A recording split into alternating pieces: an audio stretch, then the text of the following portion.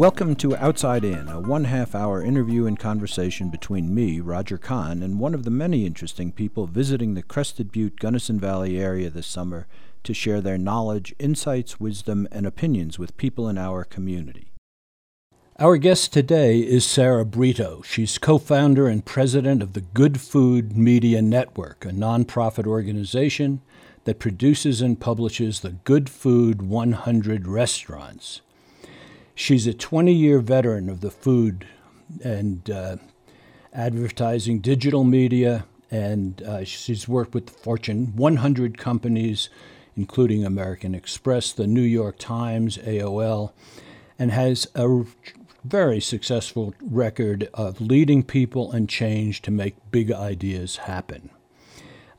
She's co-created and launched the Slow Food Snail of Approval program, a designation given to restaurants, bars, and food and beverage artisans and contribute to the quality and authenticity and sustainability of the food supply of New York City.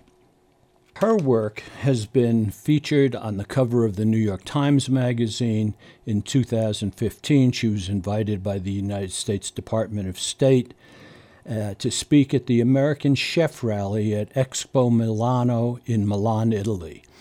In 2017, she served on the steering committee of and participated in the inaugural Why Food Matters program at the Conference on World Affairs at the University of Colorado Boulder. Sara's roots in food began while she was growing up in a small, historic farming community in western New York. Sara Brito, welcome to Outside In. It's a pleasure to have you with us. Great to be here. Listen, let's begin with the basics. Why does food matter? Why does food policy matter? Why do we have to be concerned about food policy? Well, I think that food matters because food is the most important issue of our lifetime. Food is what connects us all, and the issues surrounding food are connected to almost every other issue that matters to society today. And so if we start to address the root issues in food, I think that we can solve many of the other issues facing us and our planet. So you're saying it's more important than terrorism, it's more important than climate change, it's more important than social injustice?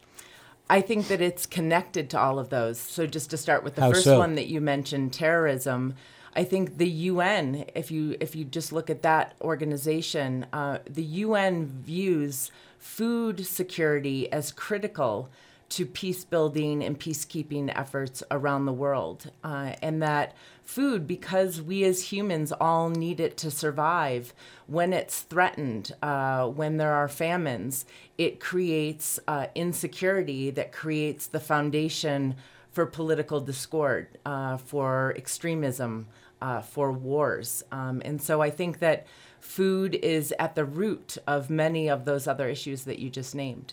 I've always thought that too, actually, and yet today, more and more, it seems like religious ideology is at the root of all of this stuff. How did the two interplay? Well, to some, and especially a lot of people in my world, food is a religion. So I think that's one way you could look at it. All right. So if you're advocating a healthier food policy, which presumably you are, let's look at current food policy. What's wrong with it? I think if we look at current food policy and our current food system, it's based on an industrial model that is driven by subsidies. And when you look at those subsidies are fueling our monocultures, which are degrading our soil and reducing our biodiversity and putting our food supply at risk. So I think that one of the key things that's wrong with our current food policy is our subsidy model, and that we're subsidizing those things that are contributing to many other ills, not just in the food system, but in our health. With obesity and diet-related diseases, you can look back on those and say that they have connections to our subsidy food policies. How's that? Well, Our subsidies are driving products like corn and soybean, and the junk food industry and the fast food industry wouldn't exist without corn and corn syrup fillers that are fueling those foods, which are now being attributed to these diet-related diseases, namely obesity diabetes as one of the main ones. And so I think we have to look at, if we want better food, then if we want good food, that we have to look at changing how we subsidize and ask ourselves, why aren't we subsidizing farmers and other food producers, ranchers, fishermen that are producing good food? Why are we subsidizing bad food? Why are we? I think some people would say follow the money, and the way that money is influencing big ag, big food companies are influencing our public policy, and how can we take big money out of that equation? I mean, we see this also in our political campaigns of how big money is influencing decisions. Sara Brito, I'm a little confused. Big agriculture presumably feeds the world, and my understanding has been historically that that's the rationale for all these subsidies. Am I incorrect about that? Well, I'm not an expert on that, but from what I have read and what many other people who are experts on that have researched, is that there is currently enough food to feed the world today, and that in many ways that is a myth that we have been told, and when we're told myths repeatedly, we tend to believe them. But that it's truly been small farmers that have been feeding the world historically and presently, and that we need to continue to empower them to feed the world. So I think that there are many myths in our food system about what it's going to take to feed a growing population. But so much of our food policy and challenges in getting food to the people who really need it have more to do with politics than actual supply of good food. So when we see on television or in a film clip, YouTube, anywhere, airlifts of wheat, for example, being dropped in Somalia, let's say, is that not feeding the world with our surpluses? I think that there's always going to be these situations where there are going to be emergency food needs, and we're going to want to have aid. But I think an aid strategy is different than a sustainable food policy strategy that's going to feed people on an ongoing basis. But of course, there will always be a role for emergency aid in various situations. You alluded to it a minute ago, but I want to probe a little bit. What does agribusiness, which is the subsidy of large agricultural industry, what does that do that's bad for our society and for the world? Well, I think one of the main things is what it's doing to our topsoil. And depleting our topsoil will lead to depleting our ability to grow and feed ourselves in the future. And so I think many farmers, whether they're organic or simply practicing sustainable farming methods, will say that what they're actually doing is not necessarily growing food, even though, of course, food is a byproduct of what they're doing. But when you talk to those types of farmers that are really caring for the land, is they'll tell you that their role as a farmer is to feed the soil and to cultivate the soil, and that by cultivating the soil, we get the benefit of food as a byproduct of healthy soil. So I think that soil and our care in nurturing and being stewards of the land is one of the, if not the most important thing that we can do about the future of food, and that agribusiness with monocultures, chemicals, they're not being stewards of the land and caring for the ability of that soil to produce in future years. It's a very short-sighted, short-term production, short-term profit model. And an extraction model that is based on extracting the most you can for as long as you can at the highest profit, versus thinking about it as cultivating the longest, most productive soil over the long haul. Let me turn the question around for a second. What is it that agribusiness could do, recognizing that they feed a lot of people through agribusiness? They feed most of us through agribusiness. What is it that they could be doing that would still allow them to feed a lot of people, but do it better? How can we improve agribusiness?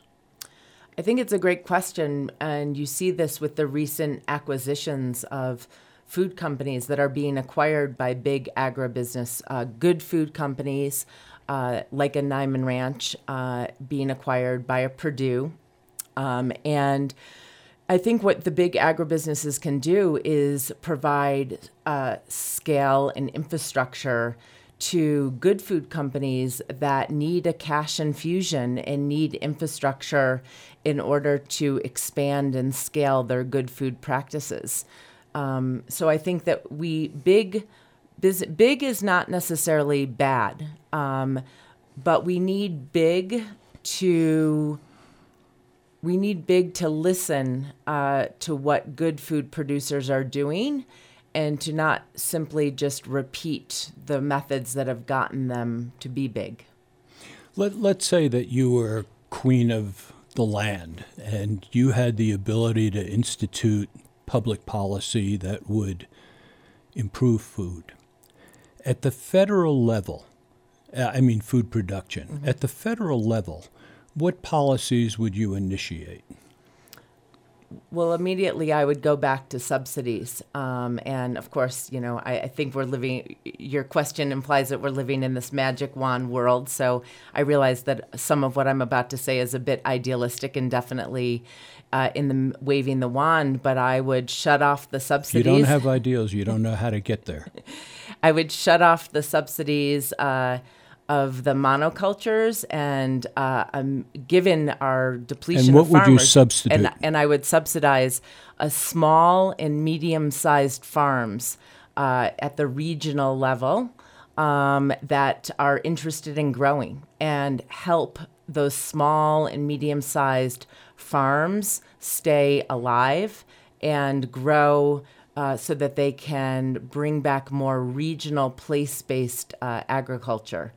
I think in addition to that, one of the other areas that we sometimes forget about, which is related to agriculture and food policy, is our subsidies that are in the Farm Bill to aid people who need help in the form of food stamps and SNAP benefits, and ensure that people without the means to buy good food on their own are given the appropriate benefits to be able to buy fresh and healthy good food at farmers markets and other places, like the programs that are being initiated by a nonprofit called Wholesome Wave. Does that mean that you're suggesting subsidizing the consumer, the low income, the moderate income consumer, rather than the producer? No, I think I'm suggesting both, that we need to subsidize the good producers, and we need to help the low income workers who are not living on a livable wage get access to good food, so that good food is not something that's only available to the 1%. I mean, we are living in, and in our current trajectory. We're heading toward a world that is a bifurcated eating system where there is going to be, and in many cases there is, one food system for the 1% and another food system for the bottom 1%, not even the 90%, 99%. There's probably a third system for the middle population. But that doesn't feel fair. That good food, fresh, healthy, nutritious food that's going to enable children to learn is not something that should only be available and accessible and affordable to the 1%. Well, that leads to the whole question of impoverished communities, and particularly in urban areas, impoverished communities. What is being done, what can be done in those communities to improve their diets and improve what's available to them? I'm thinking about food oases and things of that nature. Sure. Food deserts and involving those food deserts into food oases. I really, in talking about this, echo the words of Mark Bittman, who wrote, a few years back when he was still a columnist with the New York Times, that these issues start with the issues of poverty. And if we want to address the issues of food deserts and access to fresh, healthy food, we really have to address the issues of poverty. And a recent data point that I read, which just was appalling to me, is that 5 out of the lowest paying jobs, 10 lowest paying jobs in the U.S. are in food. 50% of the lowest paying jobs are in food. And more than half of women, African Americans, and Latinos work in those less than $15 an hour jobs. So we have to start by addressing a livable wage. Because if you're not making a livable wage, how are you going to have access to good, healthy food? That's a good question. I want to take it from where we are now to a slightly different level. Sara Brito, food expert, where do you see schools, hospitals, universities, other mass distributors of food that function within working class and poor areas changing their policies? How does a local government change its policy? How does a state government change its policy to enable more of us to eat well?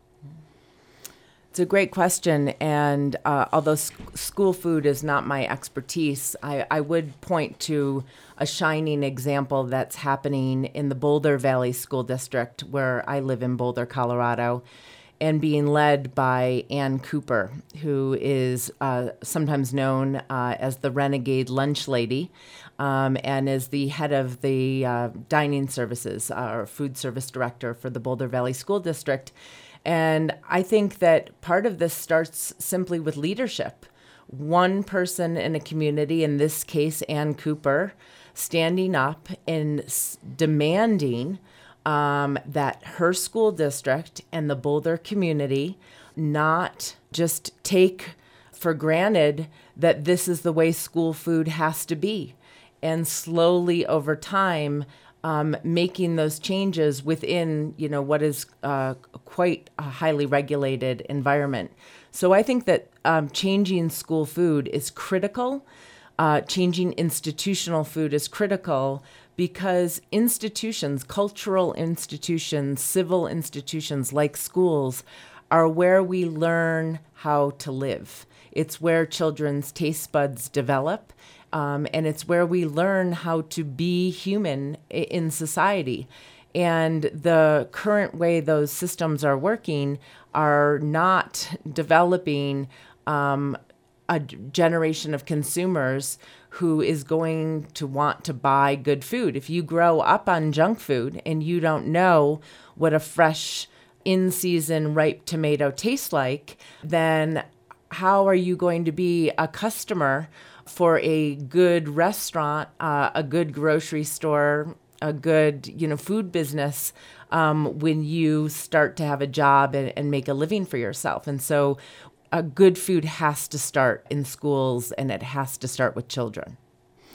In the schools, presumably a lot of what you just said is applicable to other major institutions like hospitals, like universities and colleges. There is another very interesting thing that I'm aware of that happened maybe 5 years ago in New York City. Mayor Bloomberg imposed a sugar tax on soda. And if I'm not correct, I think Boulder just last week did something very similar to that, charging an extra 2 cents per ounce for sugar drinks. And that's even higher rate of taxation than what Mayor Bloomberg had done. That's done by executive order, and in Boulder's case, I think by council legislation. What other kinds of things can local governments do by legislation, by executive order of a mayor, let's say, or a governor, to improve the quality of food that we consume? I think one of the areas, and again, just pointing to Boulder, where I live, because it's something I'm familiar with, is land use and how we look at land use to feed our communities.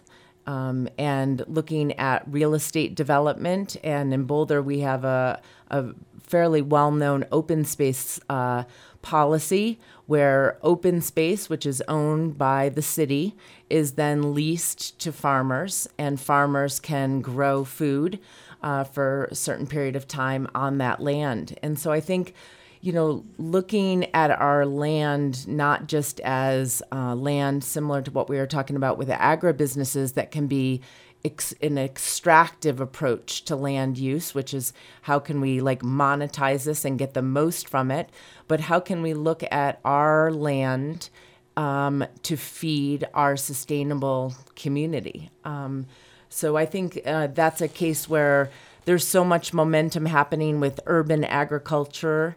And, rethinking our policies about land use and how it's contributing or not contributing to the growing and feeding of our communities. Very interesting.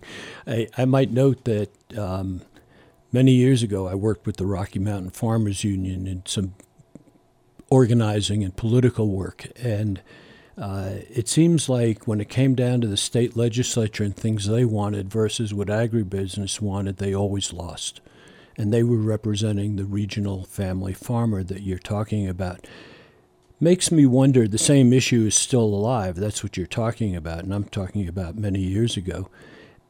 What can be done to politically organize and influence legislators at a state level, to say nothing of a federal level, which is a different area altogether now? It's a great question. I think that, finding those little success stories and bringing those to state level politicians to build the case and build the momentum is one way of looking at it. But I think, I know we're here talking about public policy, but I always like to go back to people's individual actions and how individual actions combined with other individual actions in a community can together send signals to those state politicians. And so I think that money talks, and the more we can build economic stories that tell our elected officials, whether they're at the local level or the state level, that with our economic power, this is the type of world, the type of state, the type of community we want to build in, that we have to look at how we are using our dollars personally to send signals.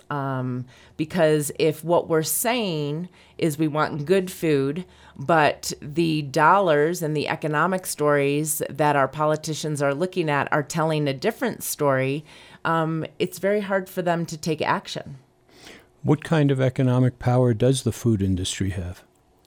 Well, I think here I'm talking about the economic power of eaters, And the fact that I believe that every time we eat, which, we could say is 3 times a day, but given that we've moved to a snacking culture, it's probably more like 5 or 6 times a day, we're voting with our forks, and we're voting with our dollars, and we're voting with our credit cards.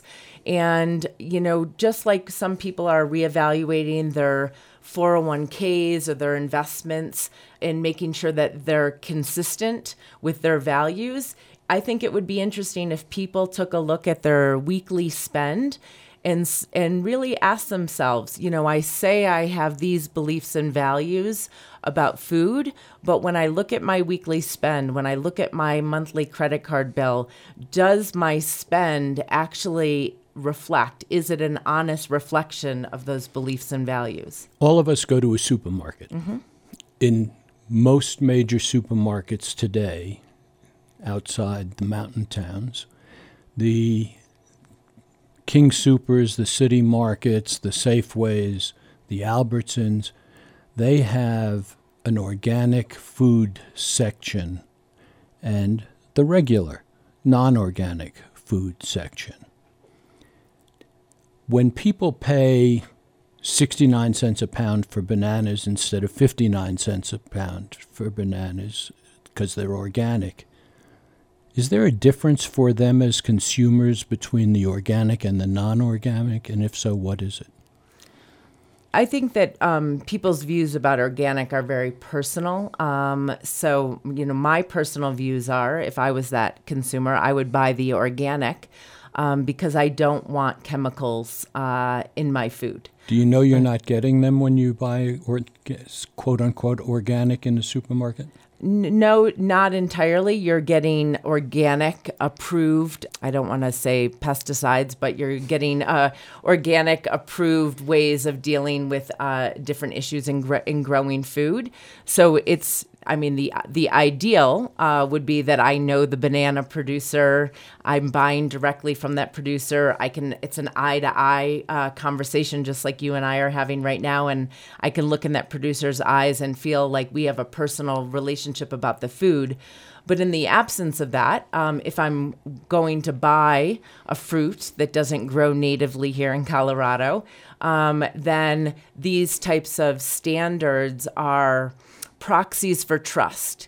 And so they're not perfect proxies for trust, but they are minimum thresholds and proxies for trust.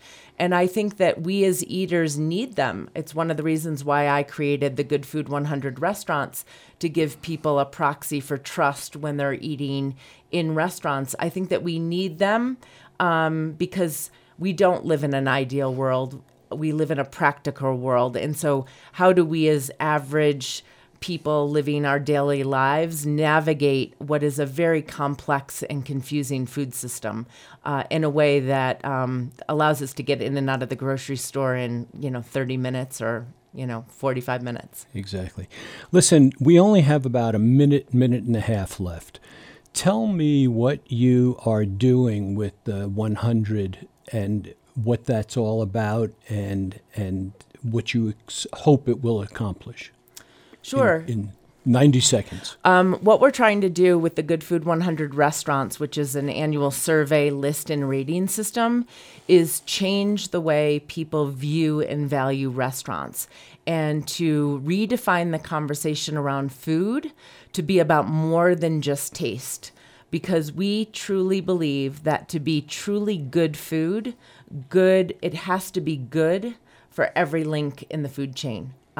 We can't just focus on taste. Well, I hope that it's also about good taste. I was just going to say, but we like delicious too. That's right. Sara Brito, thank you so much for sharing your insight, your wisdom, and your commitment to what you're doing and helping us eat better and live healthier. Thank you. Thank you. You've been listening to Outside In here on KBUT. Each Saturday this summer, we feature a block of locally produced public affairs programming from noon until 1 p.m. You can hear episodes of The West Elk Word and Outside In anytime at kbut.org under the Programs tab. Stay tuned. Up next is Wait, Wait, Don't Tell Me from NPR.